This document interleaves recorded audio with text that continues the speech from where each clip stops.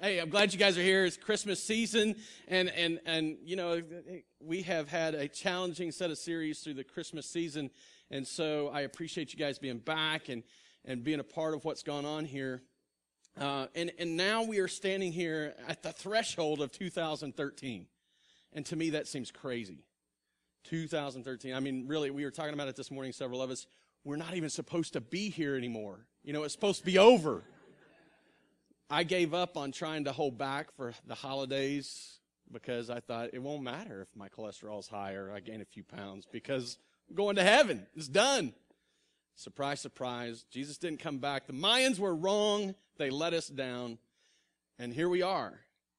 And we've been called to a certain lifestyle as we continue to wait. And so as we start this year out, and as I have done every year, I want to set a tone this morning for what I hope this year will be for us. In fact, as I've prayed through this and thought about it, I really think that this will set not just a tone, but give us a new perspective as we continue to move forward as a church and as ministers of the gospel in our community. And so this morning, I just want us to consider kind of where we've been at and what we've experienced. I mean, think back, for those of you that were here as a part of this church last year, as we celebrated New Year's. I mean, think of the differences. And maybe the most drastic difference was, do you remember where we met at? Yeah, it was at the Executive Conference Center because our normal mobile location wasn't available to us. There was no room in the inn for us. We were sent to find another place, and so thankfully we were able to use the Executive Conference Center. This morning, because of what God has done through this year, we have been blessed with this building. And when I say blessed, I don't mean just, hey, I hope it goes good for you. It literally was given to us as a gift, I believe, completely, totally. We busted every statistic that comes to, that can be applied in fundraising. As we've raised funds for this building, we actually doubled we raised more money in 45 days than we typically give in a year and a half. How's that? That's how much money was raised for this. That's how much God provided that we could have this place. There were little obstacles along the way that kept coming up that would seem like, well, maybe we need to stop. Maybe this is it. Maybe God's shutting the door and we just need to be prepared for that, which we were. We would have. But every one of those obstacles was bowled over. I mean, it wasn't just a simple thing, but every one of the obstacles was bowled over. The community at large, the church members that were given the survey, 100% of you, I'm saying, we can't get people to agree on a lot of stuff. And when you start asking 30 to 50 people an opinion on something, to see us all agree on something, to see that kind of unity, that's no coincidence. That's the working of the Holy Spirit, bringing people together. And that's the reality of it. We have this building, we have this place now to call home as a tool to use for ministry because God's given it to us. But the year didn't start with a building. I mean, that probably is one of the biggest differences. It's most readily apparent. The year didn't start with a building. The year started really with a challenge in my life to begin to look at leading this church to do international mission work. So I took a trip to Guatemala, and then I took a trip to Africa. And that trip to Africa opened the door for 2 more trips to Africa. And the fruit we've seen from that's been amazing. That first trip when I was there, we saw 3 men profess their faith in Christ. I got to sit with an imam who, before I was there, don't hear me claiming this as my own victory or patting myself on the back, but before we showed up and shared the story with him of Christ and challenged his perspective on the crucifixion, he believed that it was Judas hanging on the cross, that Jesus didn't really die, that God wouldn't do that to one of his prophets. And before we left, he confessed to me, you have convinced me that Jesus died on the cross, that it was Jesus there bodily hanging and dying. That's huge for him. An imam, a teacher of his people, that's God's work. And just didn't stop with that trip. The reality is that we've seen 2 trips go back 2 trips of our people as we partnered with South Haven Baptist Church, which in and of itself is a huge miracle that we see churches beginning to gather and do a kingdom work as opposed to this is our mission, we're going to do our own thing and forget everybody else. God has been at work this year. And that we get to be a part of it is amazing. Not only did we see those 2 trips go back, but in that second trip, one of the fruits of the labor that's been seen, we didn't see new professions of faith. We saw believers who were there sharing their faith and telling others about it. But all of the fruit of the work that God has been doing, as that team showed up in that village, they began to have people come to them and ask them, teach us these stories. We want to hear about Jesus. That's not happened any other trip. But all the fruit, all the work that God's been doing is beginning to bear fruit. People are beginning to hear, and their eyes are being opened to see the light, and their ears are being enabled to hear the truth. God is at work. And the reality is it's not just what we've seen happen overseas. I mean, we've seen some great things happen in our church. We've got to see individuals become couples celebrating marriage and honoring God as they have been made one in His sight. We've seen new couples or young couples having babies and being blessed with becoming parents. That's God's work. He's the one doing that. And not only have families been started and families been growing, but our family has been growing. We've been connecting and seeing how God is using us to call a people to His mission and the mission He's given us here in Springfield. There's a lot of people in this room right now that weren't here at the beginning of the year and are members of this church because of what God's been doing and how He's brought them to this place this year. But the reality is that all of this blessing, all of the ways that God's working and providing these opportunities for us to serve Him, it sounds really great when we talk about it. I mean, it sounds simple and it just happened, right? I mean, it's easy to forget what it took to see all of those funds raised. But you just ask the parents that have received the blessings of children, and they'll let you know that sometimes those blessings come at a high cost. A lot of work. Our newest baby came after 26 hours of labor. That's a lot of work. Thank God you didn't have to do that, right, Steve? I mean, that's big. We got to see a couple adopt a child out of Ethiopia after months and months and months. They didn't have physical labor, but they had all kinds of legal labor. That was not easy, was it? And as big a blessing as Judah is, he's a handful too, right? It comes at a cost. It requires work. It requires effort. Hey, just consider the building we've been gifted with. We bought it in a drought, and 2 weeks after closing, it stormed. And the concrete around the edge, we found out it leaks bad. And we get to fix it. And so that's actually something that's been happening over the last week and a half. Some of these things, these blessings, they come with a cost. It's not that God wants us to suffer, I think it is that God wants us to suffer because He uses it in our sanctification. But it's not that He wants to just hurt us.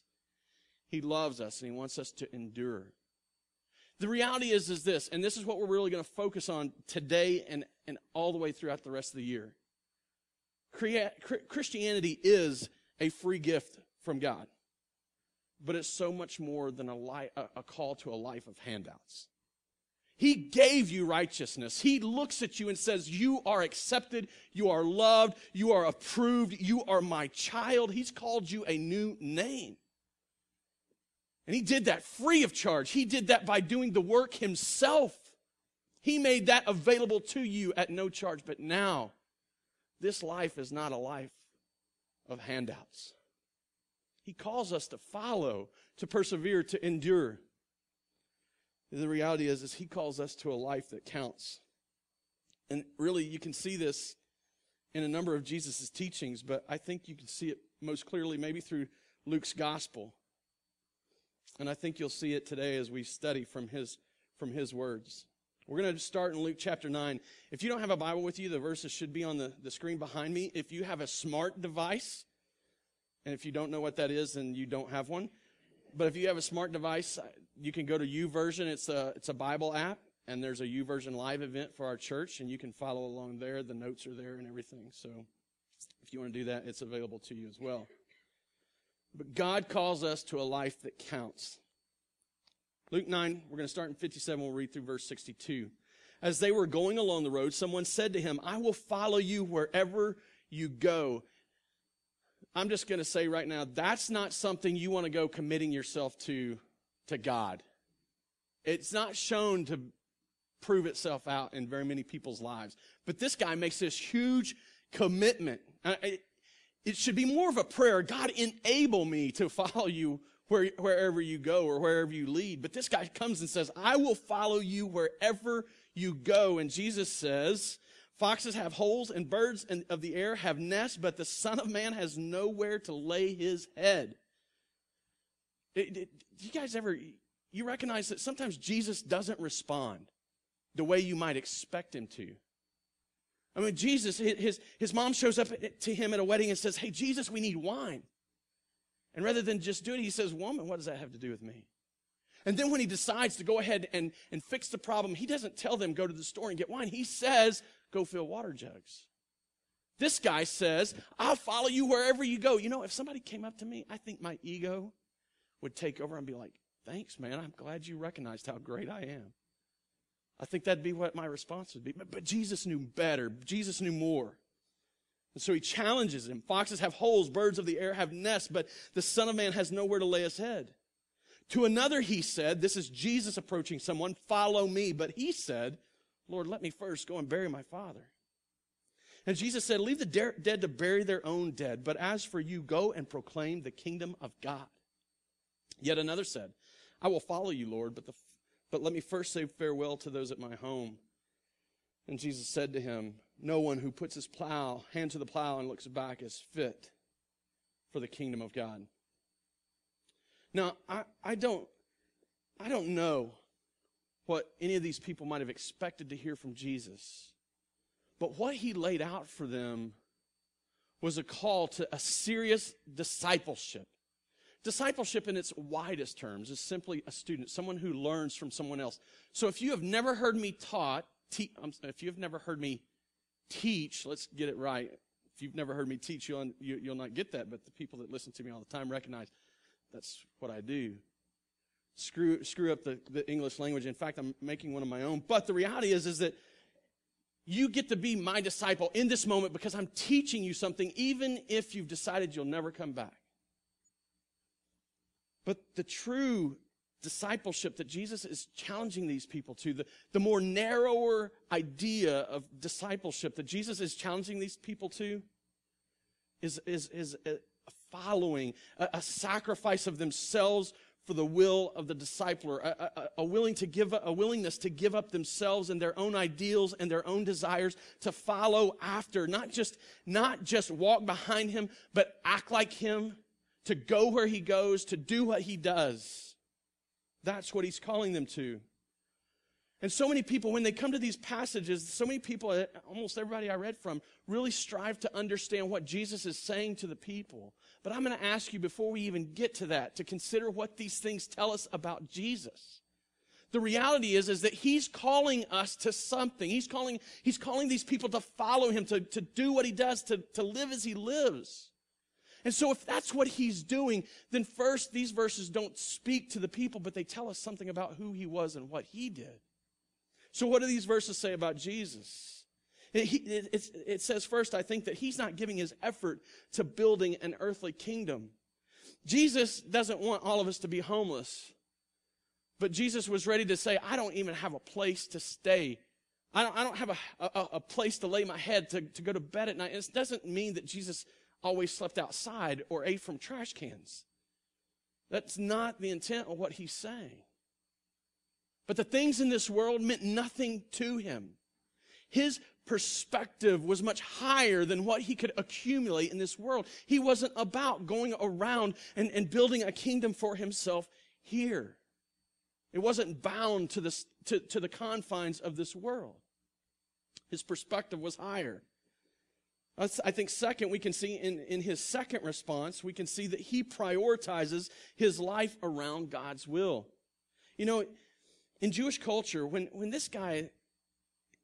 Jesus comes to this guy and says, "Follow me," that was a normal thing for a rabbi or a teacher to do with a student. Rabbis would go and they would handpick students that would come in and learn under them.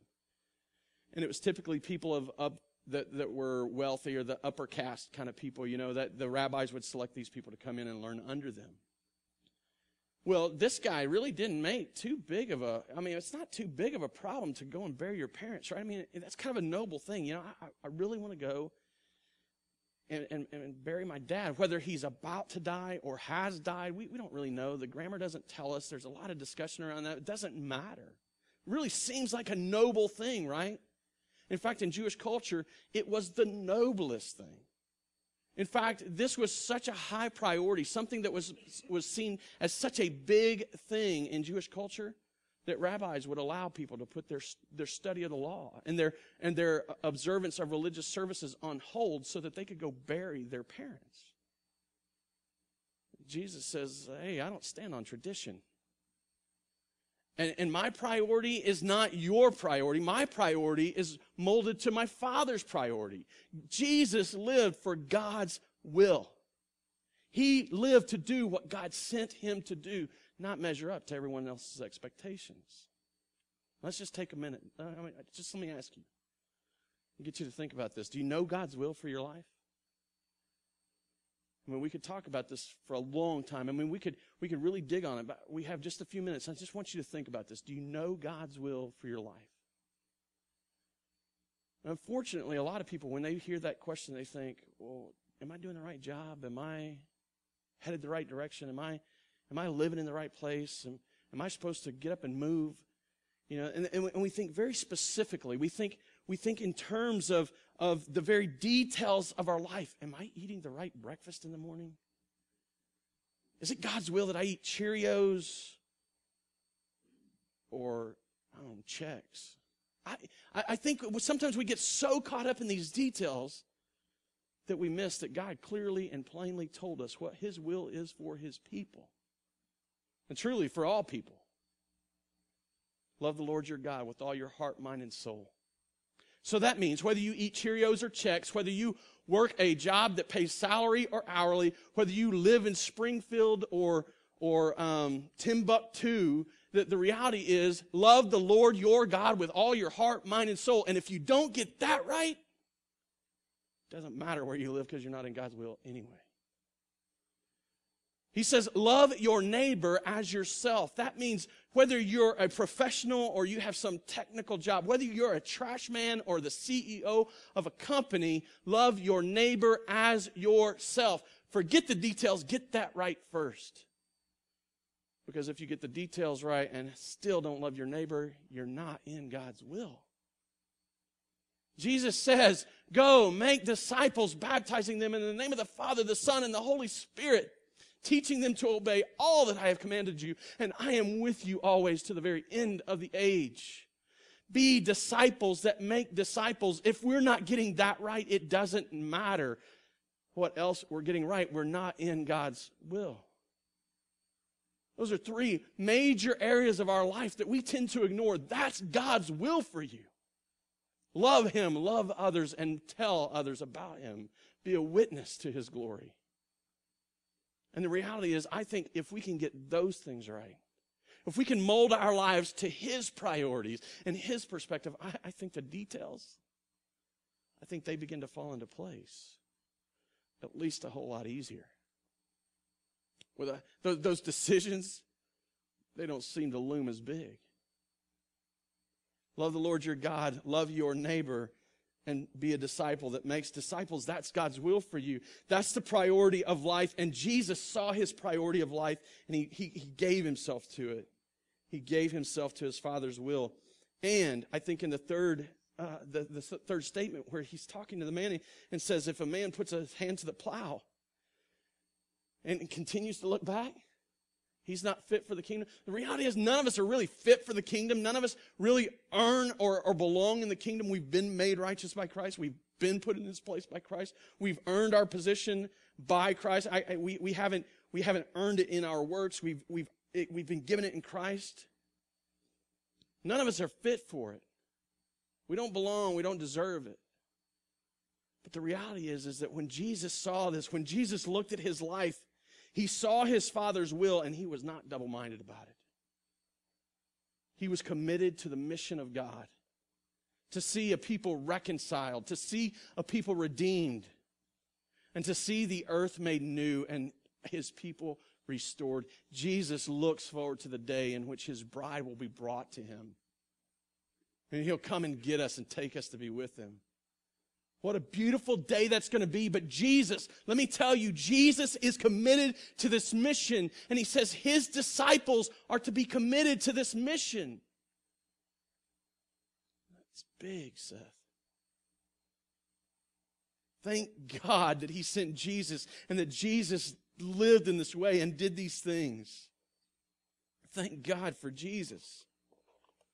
This Jesus' life, it counted. And the reality is he wants your life to count too. And he tells you these things. He challenged these people not because he just wanted to give them some difficult thing to understand, but because he wanted their life to count. He wanted their life to matter. His life counted. It had an eternal significance because he was for these things. He gave himself not to the accumulation of worldly wealth, but to the commitment of God's mission. His life mattered. It has eternal significance because of who he was and because of what he did. He wants your life to have that same eternal significance. He wants your life to matter. He wants your life to count, to be one that makes a difference in the world because of who you are as a child of God. And because of what you do as a child of God, he wants your life to matter. And so this year, I'm going to challenge our church. This is something you're going to hear over and over and over. I'm probably going to get banners and put it up and make sure that you're seeing it regularly. Our life is meant to count. We are called to live lives that count. But a life that counts is a life that counts the costs. A life that counts eternally counts the cost now. Listen, and we're going to move on to another passage in which Luke challenged us with Jesus' words in a very similar fashion. In Luke chapter 14, starting in verse 25, it says, "Now great crowds accompanied him, and he turned and said to them, 'If anyone comes to me and does not hate his own father and mother and wife and children and brothers and sisters, yes, even his own life, he cannot be my disciple.'" That's huge. The people, the relationships that are so close, that mean so much. You got to hate them. Even your own life. I don't care if you don't get along with your parents, you probably like yourself. If you don't get along with your brothers and sisters, you probably have a desire to see yourself succeed. Even your own life. "Whoever does not bear his own cross and come after me cannot be my disciple. For which of you, desiring to build a tower, does not first sit down and count the cost, whether he has enough to complete it? Otherwise, when he has laid a foundation, is not able to finish, all who see it begin to mock him, saying, 'This man began to build and was not able to finish.' Or what king going out to encounter another king in war will not sit down first and deliberate whether he is able with 10,000 to meet him who comes against him with 20,000? And if not, while the other is yet a great way off, he sends a delegation and asks for terms of peace." And Jesus isn't giving people a way out. He's not saying to you, "Oh, you don't think you're going to make it, so don't try." That's not his intent here. He's saying people think about what they're doing. When it matters, when it means something, when there's a priority to it, people consider it and they think about it. "So therefore, any of you who does not renounce all that he has cannot be my disciple." A life that counts eternally is a life that counts the cost now, that considers what this means. Too long, in our, especially in this religious and Christian culture, for far too long, we have made Christianity so easy that people become apathetic in it, that it doesn't matter. And the reality is, one of the things that I was confronted as your pastor this year was that I had allowed a level of apathy to build in our church. And that's wrong. And while I am sorry for that, I repent of that. I've talked to our leaders about it. I've confessed it. I've repented of it. I'm calling people to the walk that Christ has called us to. I'm saying before you now publicly, we have got to count the cost. We have got to do this, and we have got to begin to move forward. We want lives that count. I know you do. I've heard too many of you talk. You became a part of this church because you believed in what we talked about God doing. But we are not a people called to receive handouts. We are a people called to a mission to God's will, to let go of the things of the world, to not build a kingdom here. Jesus, He doesn't want us going in blind. He wants us to know the reality of this life we've been called to. Man, surely you've heard it. Surely you've heard people say, oh, if you'll just believe in Jesus, your life will be great. All your problems will be solved. All the answers will be given. Let me ask you, believers, is that the case? You feel like life is easier today? You feel like the struggles are gone? If you just believe enough, your bank accounts will be full. Man, don't be deluded. Don't be fooled by that lie. The reason Jesus taught this way is because the call to Christianity is a call to recognize that there is also great cost. And you need to know this. He's not calling you to hate anyone.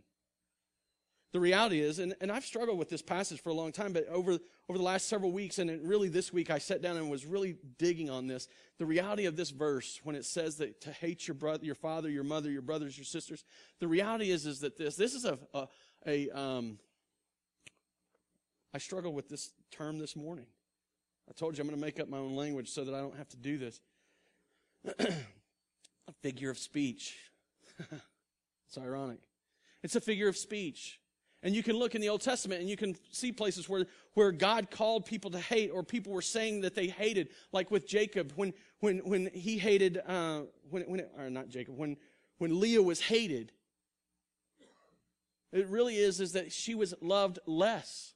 There's a figure of speech, and you can see it and you can follow it all the way through the Old Testament, even into the New Testament, that Jesus is saying, don't hate them figuratively or literally, but love them less. No one, there's not a person in your life, your husband, your wife, your father, your mother, your brother, your sister, not even yourself.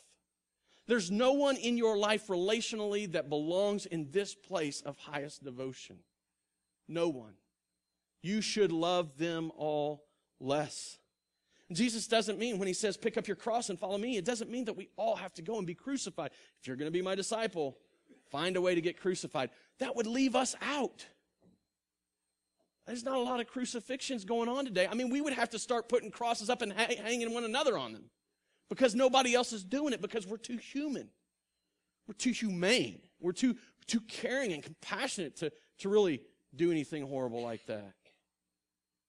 The reality is that he's calling us to a life of self-sacrifice, self-denial, a willingness to let go of our own desires. And I think that there's this big allusion to his going to the cross.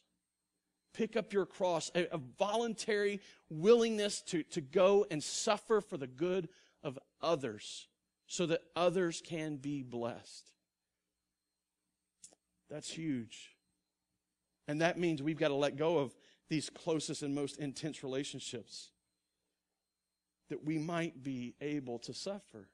I told you at first I didn't think that God had called us to suffer, but I really think he has. In fact, Paul, I learned this lesson last year when I was with my two sons. We were going through the book of Philippians, studying through it, and as most of the church was, we were studying it together at home. And we came to the passage of chapter 1, verse 29, where Paul says, it's not only been granted to you that you should believe in him, but that you should also suffer for his sake. You know what that means? It's a gift that you get to believe, and it's a gift that you get to suffer. Merry Christmas. That's one we all want, isn't it? Give me the hard times. Give me the suffering. Give me the life that's difficult to deal with. Thank you, Jesus. That's what it means. It's a gift. Believe it. Accept it. Walk in it. That's what he's calling us to. That's the life that the disciple, the follower of Christ, is called to. And he wants us to understand that we have to commit to this way of life. This life, this life that counts, this life that matters, it affects us relationally, circumstantially, financially, every other alley word that's personally affecting you.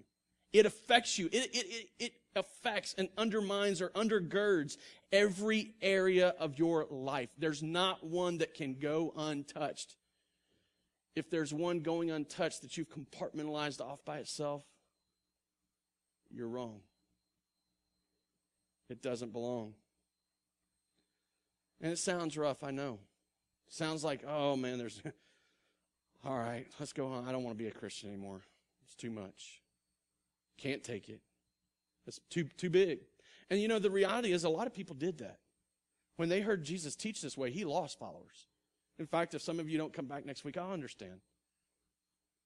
But the reality is that's only part of it. That there's more, and you need to hear the more. And Luke teaching and giving us words from Jesus again. In Luke chapter 9, verse 23 through 26, he says, and he said to all, and this is Jesus, if anyone would come after me, let him deny himself and take up his cross daily and follow me. That's what we've been talking about. This isn't a pursuit on Sunday. It's every day taking up that cross, recognizing that you may suffer for the name of Christ, and that's a good thing. It's a gift. Enjoy it. He says, for whoever would save his life will lose it, but whoever loses his life for my sake will save it. For what does it profit a man if he gains the whole world and loses or forfeits himself? For whoever is ashamed of me and of my words, of him will the Son of Man be ashamed when he comes in his glory and the glory of the Father and of the holy angels. I think it's really obvious, especially based on the perspective we've had to this point. There's a very stark warning there. I mean, it's out there. Be warned. But in the midst of the warning, I mean, you've been hearing it, so we're gonna kind of pull back from that warning a little bit. I want you to take time to hear the amazing and beautiful promise. In this life that we've been called to, this life that counts, that we've been called to, that has to count the cost, this life, in it there is much to gain. Whenever we lose this life, we gain life. You and I will never be disappointed. You and I will never be let down. You and I will never experience a time in which God is not fulfilling his promises to us. You and I will never be in a moment where God has said, I messed up. I failed them. I didn't come through for them. You and I will never be in a place where we will not be able to recognize if we take time to look that God is still sovereign. He still sits on his throne and he still cares about his people. As we are called to suffer, we have the great promise that there is something even greater than this world has to offer. And as we lose it here, we gain it there. I think that's worth it. And see, here's the reality. Is that the reason we struggle, the reason it's so difficult sometimes is because we care so much about things here. Some of the toughest situations you're going to face are not the ones you endure because of others, but because you're hanging on to something too tightly here. Because you're not willing to give something up here. Something has too high a place for you here. Well, we have been called to let it all go. to follow Christ, to live a life that counts. And only Jesus deserves that devotion. In Him, I told you, we're not given an excuse. He's not giving us an excuse in counting the cost. He's not giving us an excuse not to do what He's called us to. In Him, we have all we need to finish what we start. He's given us all to us. He has not held anything back from us. His Word tells us that we have all we need for godliness in life. He wants us to live a life that counts. And the life that counts eternally counts the cost now and commits to the mission. And this is what He calls you to. He calls you to set aside yourselves and love others as He loved you. That means picking up your cross.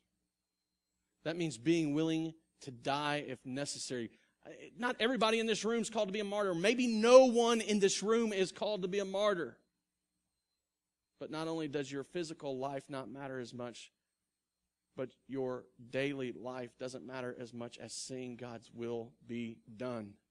He calls us to set aside ourselves and serve others as He served us. Jesus took on the role of a servant. He humbled Himself and He took on the form of a man. He stooped and He washed feet as if He was the lowest of the low servants. And then He turned around and He said, as I have done, now you do also. He calls us to set aside ourselves and forgive as we've been forgiven. That means every wrong that is done to you. You don't just, forgiveness is never cheap. It's not like it just, forget about it. But how have you been forgiven? And how does He continue to forgive?